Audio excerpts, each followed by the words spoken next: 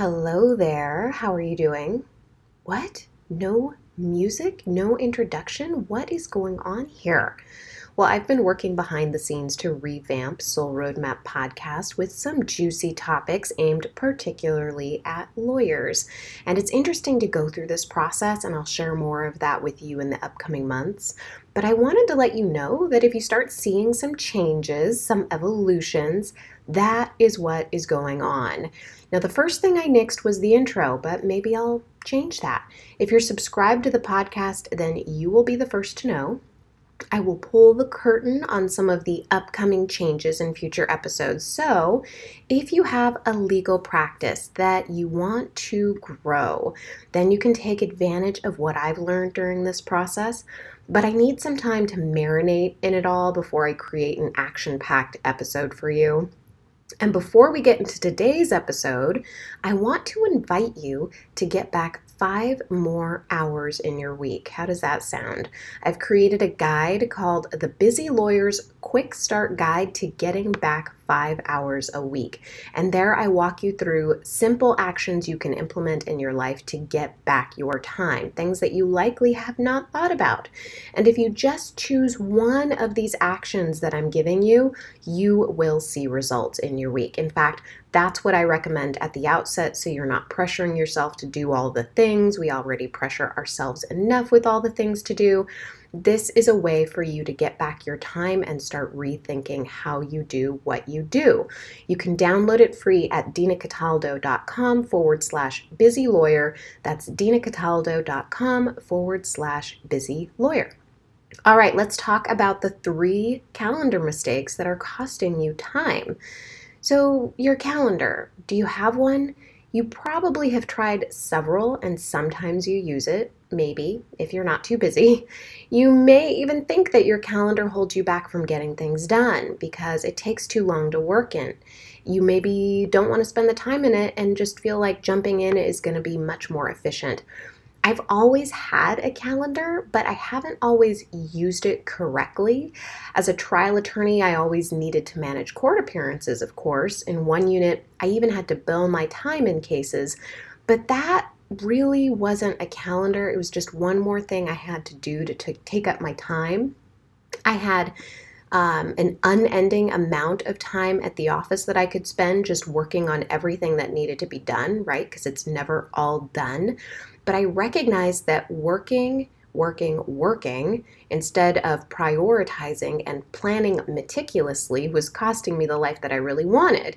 And that life included taking care of myself, feeling good, rested, like I looked and felt rested, spending time with family and friends, building a business, and working on myself, right? Like I love working on myself, as you probably can tell. All right, I got to take a sip of tea. So these are no small tasks, right? But I was really determined to do this and I wanted to do it without stress. That's always been my big goal, right? Like not having the stress surrounding all of it. So when I decided to start a business on top of my legal practice, I had to begin thinking differently about how I used a calendar. I drew from people who owned multi-million-dollar businesses and seemed relaxed. I drew from former lawyers who seemed to have some tricks up their sleeve for organizing their time. And I experimented, and I experimented, and I experimented. It's an unending experiment, really. It's always tweaked depending on my priorities that week. But I start with a base, just like you start with the base of a soup to get you started, and then you start adding things in. And that is what gives me a huge advantage over other people when it comes to getting things done and feeling accomplished. When I began approaching my calendar differently, I realized that I had a lot more time available to me than I knew. I went from wondering where the day went to understanding where I was allowing my time to go. And that gave me the opportunity to begin creating the changes I needed. The very first mistake that I made with using my calendar was that I did not use it for all of my day. Instead of just using it to mark court appearances, I needed to begin observing how much time I was allocating to different tasks during my day at the office. Research, discovery, phone calls. Where was I being interrupted and not getting work done? When was the easiest part of my day to get concentrated, focused work done? Then I needed to move things around in such a way that made it a bit easier to do. This is in addition to the boundaries and communication with people that I've described in other episodes. And this is just scheduling when I do things during my office day and actually doing it for everything that I need to get done. Then I needed to recognize what I needed to do for my business and how much time I was allocating or not allocating for essential tasks. Now, this is a work in progress for me because I'm creating additional availability for coaching clients. I'm still working on batching my podcasts, which makes content creation so much easier, by the way. If you are creating content for your business, your website, I want you to know that if you just sit and focus, it goes by so much quicker because you are in the zone. Anyway, so I'm playing with different ways to add more play into my day too. I don't want to be just work all the time. I mean, I love work, but I also love the blank space between the work, the quiet times in the mornings and evenings, the times when I have the opportunity to write, to read, to walk my dog, making time to go to yoga. Plus, I love my sleep, so I focus on getting 8 hours a night. It doesn't always work, but because I prioritize it, it's more likely to happen. Now, when I discovered time blocking, I initially thought it was tedious, all right? Then I fell in love. I could decide exactly how my day would go ahead of time, and then I would just do it. The more I committed to my calendar, the easier it is to get into the habit. That was just meant doing the things in my calendar even when I didn't want to do them. This is what it looks like. Scheduling everything from when you wake up, prep for the office, go to the gym, court appearances, depositions, management meetings, drive time, prepping for bed, all the things in between. If you're listening to this and thinking, okay, that's great, but I have a schedule that's always changing, I want you to know that all of our schedules are constantly changing. The difference between someone who gets more done in the same circumstance is that they are starting with a base, just like soup, right? Then they start improvising as they need to. Maybe they don't have all the ingredients to make the exact soup that they intended that week, but they throw in what they can and they still create something delicious, or at least edible. Things pop up. Life happens. I have a dog who has all these medical conditions, right? And they just pop up out of nowhere. What do you do about that? Well, what I do is I say, okay, well, I had a plan and now I've got to modify that plan. It's going to have to shift a little bit. Yes, I made this great plan at the beginning of the week and I had some other things I needed to do, and that's okay. All I do is shift the things that need to get done to another time, and I see exactly what needs to get done. It makes it a lot easier moving forward. And once those things you get past those things, then you can move on to the next thing on your calendar. It feels a lot easier having these unexpected things pop up when you know that you can improvise when you need to, and the rest of your week is always planned or already planned. So I don't want you to feel like, oh my gosh, I didn't get what I needed to get done this week because this thing just blindsided me and I had to deal with it. Instead of going into all that drama in your head, just say, okay, well, things happen, and move on to the next thing that you have planned. It makes it a lot easier to do that when you've already made those plans ahead of time. Okay, moving on. Another sip of tea here. Okay, so the second mistake I made was jumping into my day rather than planning it first. It sounds like a good idea, right? It sounds like, hey, if I just jump in and start working, that I'm going to get more done. It sounds really good in theory. And before I committed 100% to my calendar, I would jump into my day thinking that if I just started taking action, any action, then things would go faster. No need for a calendar, right? I just look at it for the occasional thing that I marked down. Look, I was so wrong. When I discovered that if I didn't run my calendar, my day would run me, I noticed that none of the things I wanted to accomplish were accomplished because I was hopping from one task to another as it came to me. That is letting my day get away with me. or get away from me. And when I prioritized my day in the office, in my business, and in my personal life, more of what I wanted to get done got done. Make a set schedule to calendar your week every single week. I use Sunday nights to get it done. It also gives me a sense of calm because I've already thought about the essential tasks I want to accomplish during the week. And I know that most, if not all of them, will get done when I make a plan and stick to it.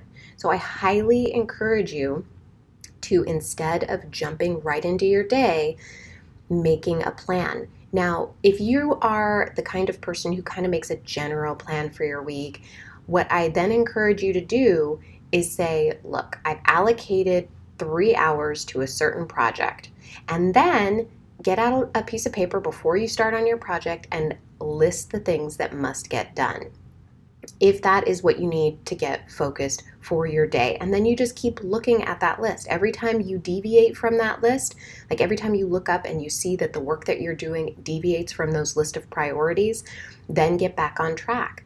That's something that in the 1 Minute Manager, if you haven't read that book, I'll link to it in the show notes at dinacataldo.com/78.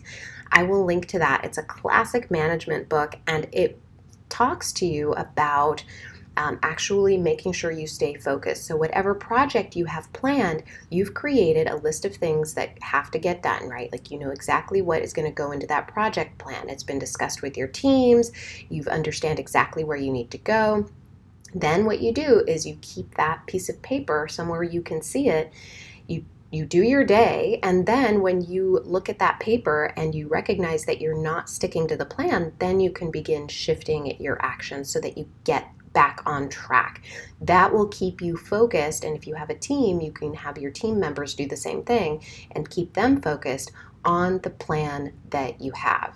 All right, mistake number 3. Mistake number 3 is that I didn't make time for me first.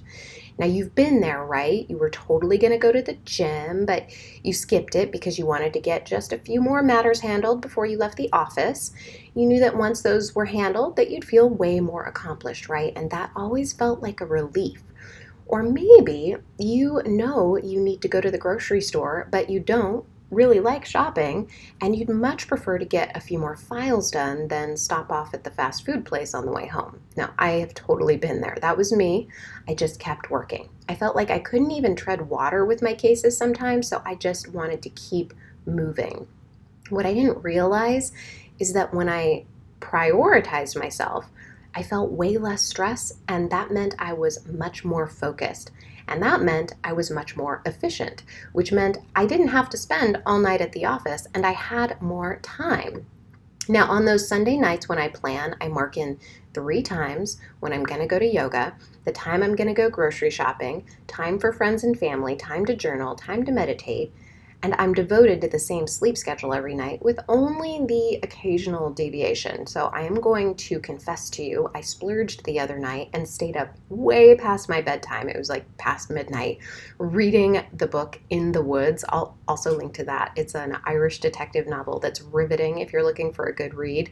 So scheduling time for myself doesn't just give me the space I need to feel better overall. I also don't feel resentful when I schedule the rest of my week. And when things don't go according to plan, I can just get right back on track. So that night when I spent way too much time up reading that novel, which was just delicious, I decided, you know what, I'm just going to stick on my schedule, and I am back on the schedule. It makes it so much easier. I'm not beating myself up for not sticking on my schedule. I'm just looking at it as, okay, well, that was some playtime, back to my schedule. So just recognize where you're beating yourself up, where you might feel resentful, and then you know that you just need to re-examine how you're allocating your time. Maybe it means that little splurge the other night that I need to take some time off. Like I need to take a weekend off. I need to create more time one day just so that I can read and feel like I get to play hooky, right? So just kind of recognize when those kinds of things pop up, and you can actually change your calendar to make room for those. I'm going to give you a bonus one actually, because it's one that I feel a bonus mistake. It's one that I feel a lot of us make. I know I have made it, and it has to do with giving too much time to a task, not actually setting an amount of time ahead of time that you want to spend on that task. And what I mean by that is this. So I'm going to give you this really common example, and that is exhausting case law. So let's say you've got a research project, you've got something that you've got to get ready for court, a brief, whatever it is, and you've got to research a topic. Now, one of the things that lawyers are famous for is just spending so much time, like every moment that you have before a hearing, like it could be a week and you use it, it could be an hour and you use it. And instead of saying, I am going to devote 5 hours of research time, concentrated research time to this one topic because I believe that it is a somewhat complex issue, or saying, this is not a complex issue, I will devote 2 hours to it to exhaust case law, or this is a matter that deserves a week of research on it. Instead of doing that, what we do is we just keep researching and researching and researching, and then we go back and we check and we go back and we check, and we keep doing that until the day of the hearing or the day that the brief is due. That is a problem, because what that is demonstrating is Parkinson's law. And all that means is that the amount of time we spend working on a project, a thing, whatever it is, will expand to the time allotted for it, which means if you're working on a research project, and you have a whole day to spend on it, you will spend the entire day doing it. I can tell you from experience, being in trial, having a research issue come up, that I was given my 45 minutes when I was back for lunch to work on that research project, and I will tell you, I got it done in 45 minutes because I was given a time schedule. It was focused time that I needed to take to do the research that the judge wanted. So that is an example of letting our time get away from us.